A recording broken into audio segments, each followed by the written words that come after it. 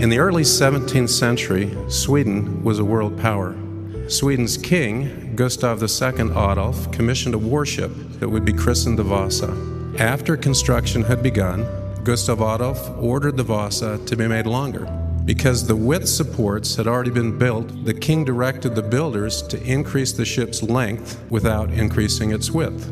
Although the shipwrights knew that doing so would compromise Vasa's seaworthiness, they were hesitant to tell the king something they knew he didn't want to hear.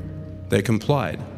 On August 10th, 1628, the Vasa began its maiden voyage. A stronger wind entered its sails, and the ship began to tip. The Vasa righted itself slightly, but only temporarily. Before long, as recorded by an observer, she heeled right over, and water gushed in through the gun ports until she went to the bottom under sail, pennants, and all. The Vasa's maiden voyage was about 4,200 feet. Despite Vasa's magnificent appearance, the ship wasn't seaworthy. The alterations in its construction resulted in it not having sufficient lateral stability to enable safe seafaring. For us to successfully navigate our mortal sojourn, we also need sufficient spiritual stability to confront crosswinds and cross-currents, to make the necessary turns, and then to return safely home to our heavenly home. Working with the physical laws related to lateral stability in the ship's construction might have felt restrictive to Gustav Adolf, but the Vasa would not have sunk before its mission started. Instead, it would have had the freedom and flexibility to accomplish what it was intended to do. So too, obedience to God's laws preserves our freedom, flexibility, and our ability to achieve our potentials.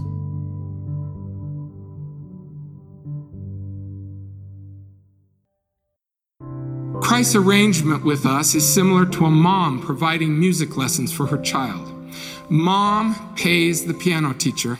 Because mom pays the debt in full, she can turn to her child and ask for something. Practice. Does the child's practice pay the piano teacher? No. Well, does the child's practice repay mom for paying the piano teacher? No. Practicing is how the child shows appreciation for mom's incredible gift.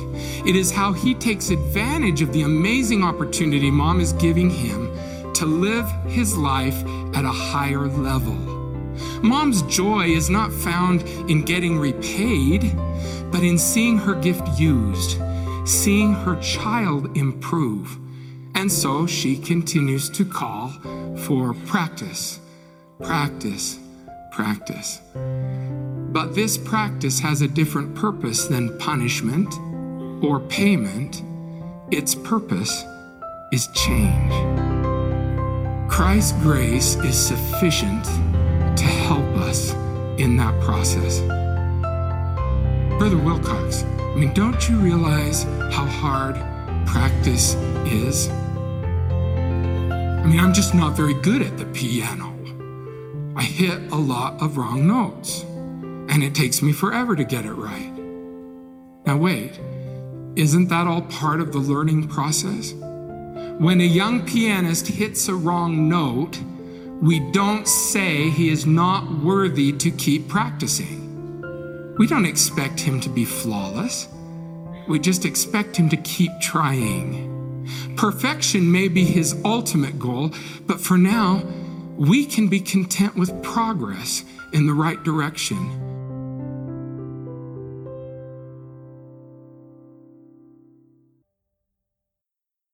We may all be taken back from time to time by the extraordinary, such as walking on water, multiplying bread and fish, raising the dead, translating gold plates with special lenses or a stone in a hat, and the visitation of angels. Some people are hard-pressed to believe extraordinary things. While it is understandable that we may be challenged by the extraordinary, we shouldn't be, because ordinary things are actually more phenomenal.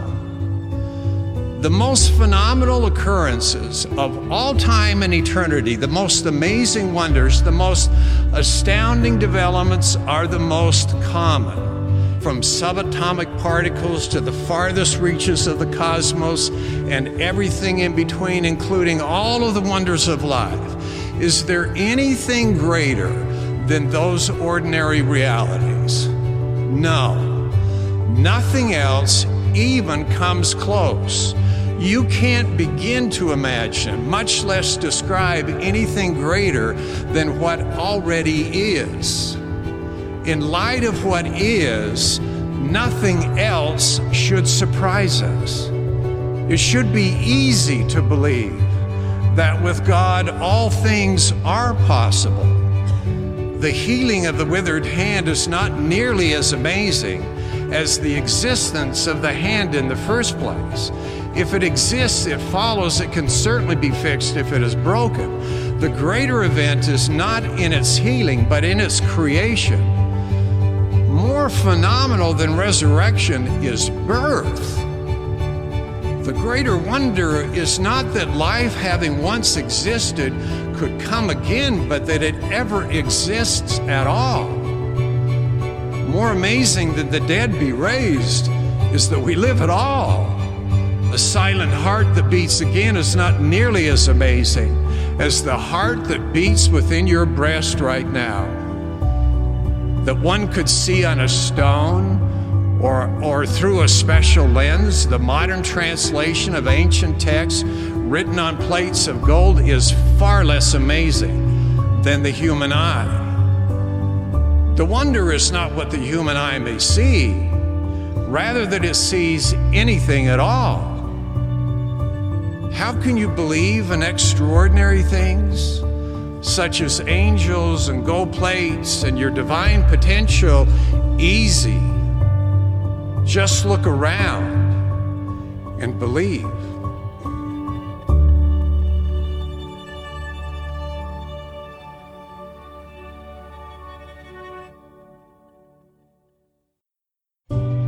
In honor of Martin Luther King Jr., who was recently listed in Ted Stewart's The Mark of a Giant as one of 7 people who changed the world, I start with an example from his life that so clearly highlights these principles. Look for courage, action, and grace as I read his words. Quote, almost immediately after the bus boycott started, we began to receive threatening telephone calls and letters. They increased as time went on. One night I couldn't sleep. It seemed all of my fears had come down on me at once. I had heard these things before, but for some reason that night it got to me. I went to the kitchen and I sat there and thought about a beautiful little daughter who had just been born. I started thinking about a dedicated and loyal wife who was over there asleep, and she could be taken from me, or I could be taken from her. And I got to the point that I couldn't take it any longer. With my head in my hands, I bowed over the kitchen table and prayed aloud, Lord, I'm down here trying to do what's right. I think I'm right. I'm taking a stand for what I believe is right. But Lord, I must confess that I'm weak now. I'm faltering. I'm losing my courage. Now I'm afraid. I have nothing left. I've come to the point where I can't face it alone.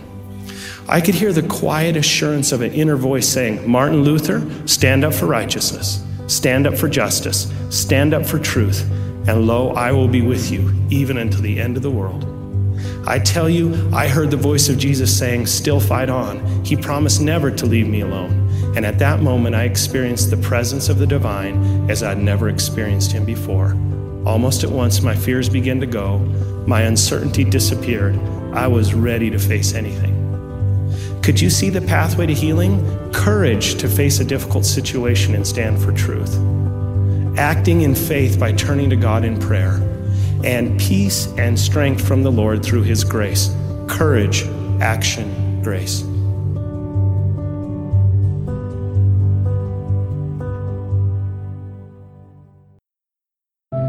I'd like to visit with you about resolutions. Resolutions to conform our lives more closely to what we already know about the gospel. I'm sure that some of us have made a bundle of New Year's resolutions, and maybe a few of us haven't chosen to make any, because in prior years we've had problems keeping them. Don't overlook the power that making good resolutions can have to help make your life happier and more successful, regardless of your past behavior.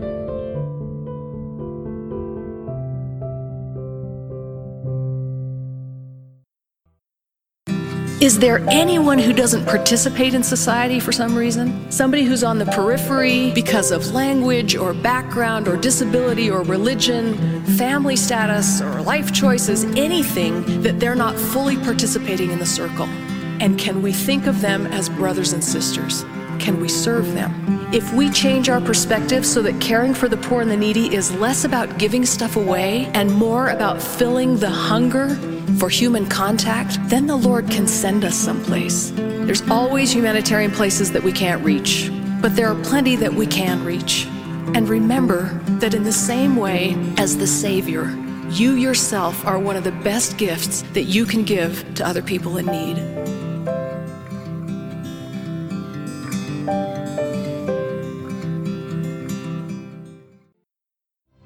You have done all I have asked you to do and more. But your country is at stake. Your wives, your homes, and all you hold dear. You have worn yourselves out with fatigues and hardships. If you will consent to stay 1 month longer, you will render that service to the cause of liberty and to your country, which you can probably never do under any other circumstance. Again the drums rolled, and this time the men began stepping forward.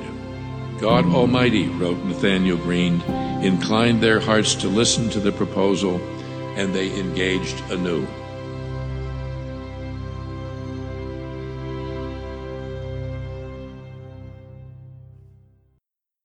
Did I forget to thank Thee, Lord, for things that may seem small, a flower by the wayside, a wild bird's lonely call, for all the daily happenings that we call commonplace, for autumn and for sunsets and a neighbor's smiling face.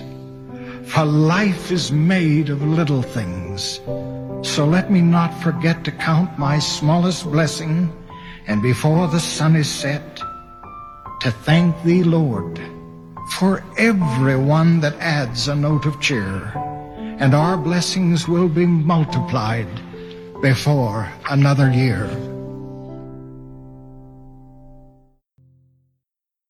I could hardly sleep the night before my first day as a nurse. I remember so vividly the spring air was cool and the sun seemed unusually bright. I carefully pulled on my support hose and put on my little white nylon dress and my ugly prescription shoes. But my crowning glory was the starched white cap that held my long hair tucked tightly beneath. I couldn't wait to handle the instruments, titrate the fluids, and perform the treatment procedures. I wanted to cure. I wanted to care. I wanted to heal. I've learned a lot about healing since that day. I've learned that healing is a process of restoring and becoming whole. Sometime in your life, you will likely know a crashing crisis or a heavy heartache that will threaten all sense of logic or hope or certainty, and from which, no matter how you emerge, nothing will be the same. Maybe someone you counted on wasn't there for you. Perhaps someone in your past hurt you deeply, and you can never change that. I know that pain. Pain is part of living, and pain brings us to healing. We can partake of the healing medicine of the atonement of our Savior, who promised, "I have heard thy prayer, I have seen thy tears. Behold, I will heal thee." Nearly every day, someone in your path is hurting. Someone is afraid. Someone feels inadequate. Someone needs a friend. Someone needs you to notice, to reach out, and to help him or her to heal. You can serve in the cause of the Master Healer.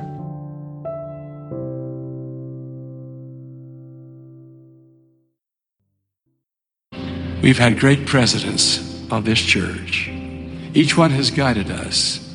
His writings have stimulated us. His messages have inspired us to show us the way. we have those whom the Lord has provided. When our Heavenly Father established His church upon earth, that was a little stone that was cut out of the mountain without hands. And no matter what opposition may come, it will continue to grow and thrive for the blessing of mankind. The noblest aim in life is to strive to live to make other lives better and happier. That is the life of God. I love the Lord and desire to see His earthly kingdom prosper. And it is prospering. The gospel is rolling forth in a marvelous manner.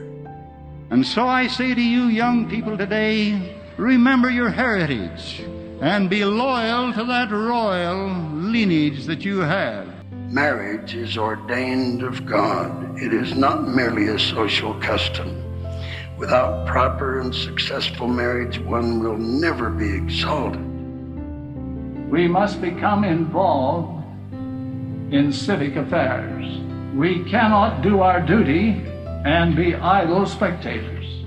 My message to you today is to fear not, little flock. Life is wonderful, even in the hard times. I want to urge you to stand a little taller, to rise a little higher, to be a little better.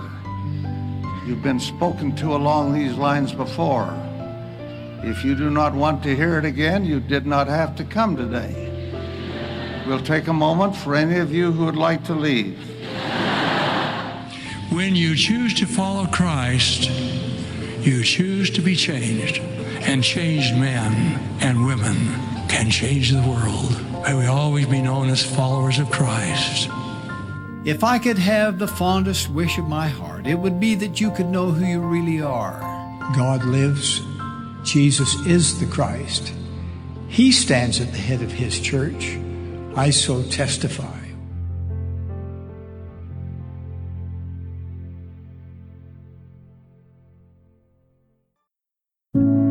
There have been reminders recently of the golden age of manned spaceflight, particularly the Apollo missions to the moon in the 1960s. These were incredible feats of science and engineering. Before they could land on the moon, however, their spacecraft had to be slowed to enter a lunar orbit. This meant doing something that, as with so much of this endeavor, had never been done before, and that was to travel around the far side of the moon, or so-called dark side of the moon. All the way there, the crew had been able to be in constant radio contact with Mission Control in Houston. But when it came time for them to go around the far side of the moon, communication would be lost, as the moon would quite literally be between the spacecraft and the Earth. For 45 agonizing minutes, all communication was lost with the crew. All they could do at Mission Control in Houston was wait and hope, wait and pray as each of those 45 minutes ticked tensely by. What if a problem arose and there were a malfunction of some kind? How would Mission Control know, and how could they possibly help? Well, that spacecraft did emerge from around the far side of the moon. The radio signal was reacquired, and Mission Control must have erupted with shouts of relief and joy as the safety of the crew was confirmed. And so it can so easily be for us. In order to continue our progression on the course the Lord would have us set and return safely back to our eternal home, we must remain in constant communication with Him.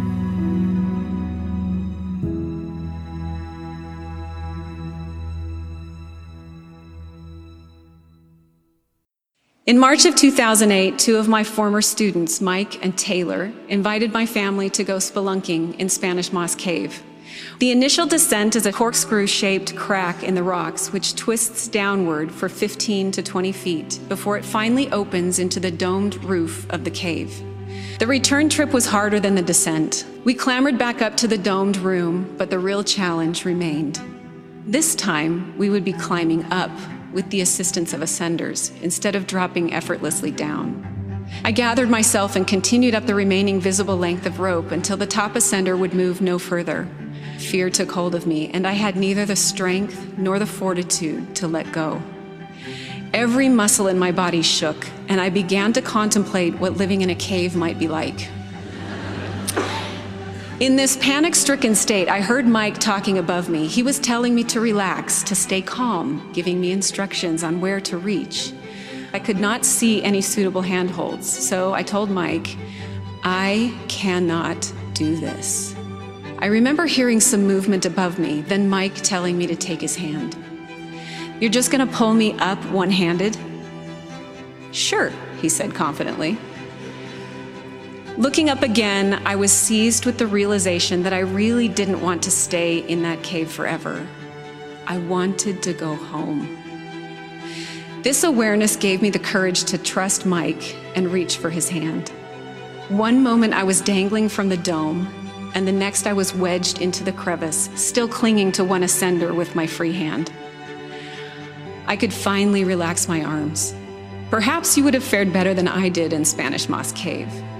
But we all, at one time or other, will be in a situation where our strength, or knowledge, or skill, or perhaps even our desire is not enough. These are the times that your Savior pulls you up out of the darkness if you will let go and take his hand. I asked Mike recently whether he was ever concerned about getting me out of the cave that day. Without even thinking about the answer, he replied, no, there is always a way. Sometimes it's 5% me and 95% the other person. Sometimes it's 99% me and 1% the other person. But I know I can work with whatever the person has to give. Our Savior is the same. He can work with whatever you have to give if you're willing to accept his help.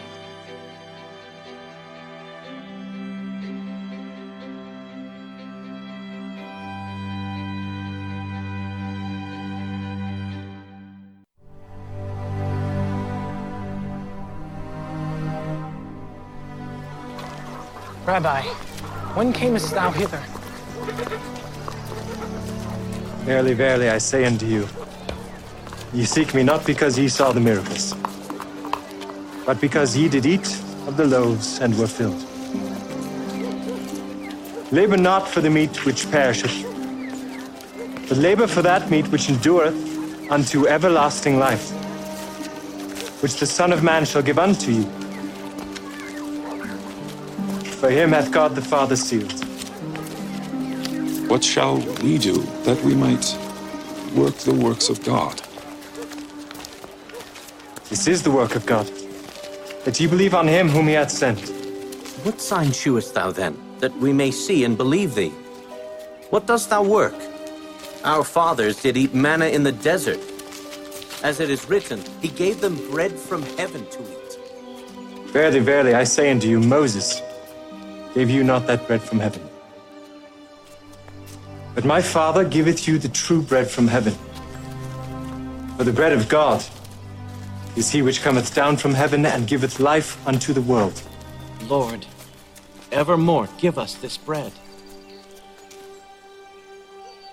I am the bread of life. He that cometh to me shall never hunger, and he that believeth on me shall never thirst. But I said unto you that ye also have seen me and believe not. All that the Father giveth me shall come to me, and him that cometh to me I will in no wise cast out. For I came down from heaven, not to do mine own will, but the will of him that sent me. And this is the Father's will which hath sent me, that of all which he hath given me I should lose nothing, but should raise it up again at the last day. And this is the will of him that sent me, that every one which seeth the Son and believeth on him may have everlasting life. And I will raise him up at the last day.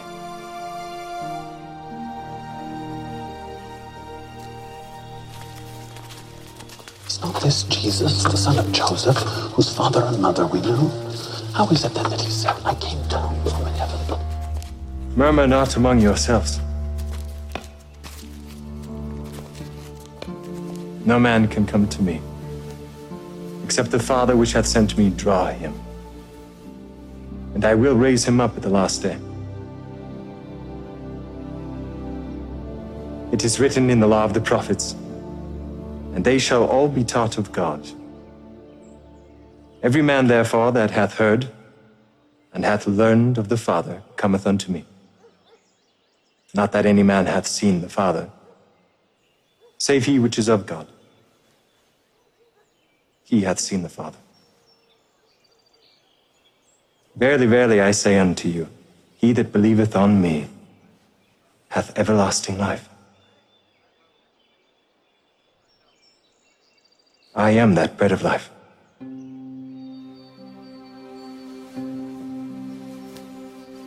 Your fathers did eat manna in the wilderness and are dead. This is the bread which cometh down from heaven, that a man may eat thereof and not die. I am the living bread which came down from heaven. If any man eat of this bread, he shall live forever. And the bread that I will give is my flesh, which I will give for the life of the world. How can this man give us his flesh to eat? Verily, verily, I say unto you, except ye eat the flesh of the Son of Man, and drink his blood, ye have no life in you. Whoso eateth my flesh, and drinketh my blood, hath eternal life. And I will raise him up at the last day. For my flesh is meat indeed, and my blood is drink indeed. And he that eateth my flesh and drinketh my blood dwelleth in me, and I in him. As the living Father hath sent me, and I live by the Father, so he that eateth me, even he shall live by me. This is that bread which came down from heaven. Not as your fathers did eat manna in the wilderness and are dead. He that eateth of this bread shall live forever.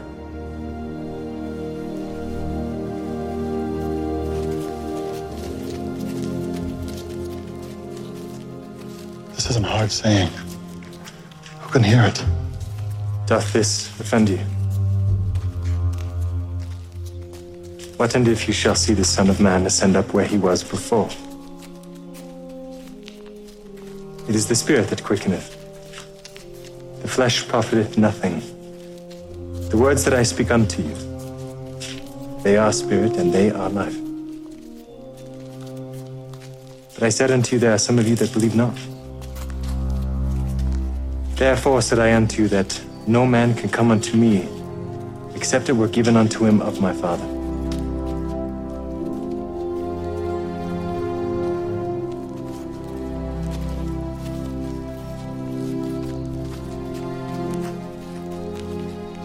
Will ye also go away? Lord, to whom shall we go? Thou hast the words of eternal life. And we believe and are sure that thou art that Christ, the Son of the living God. Have I not chosen you 12? And one of you is a devil.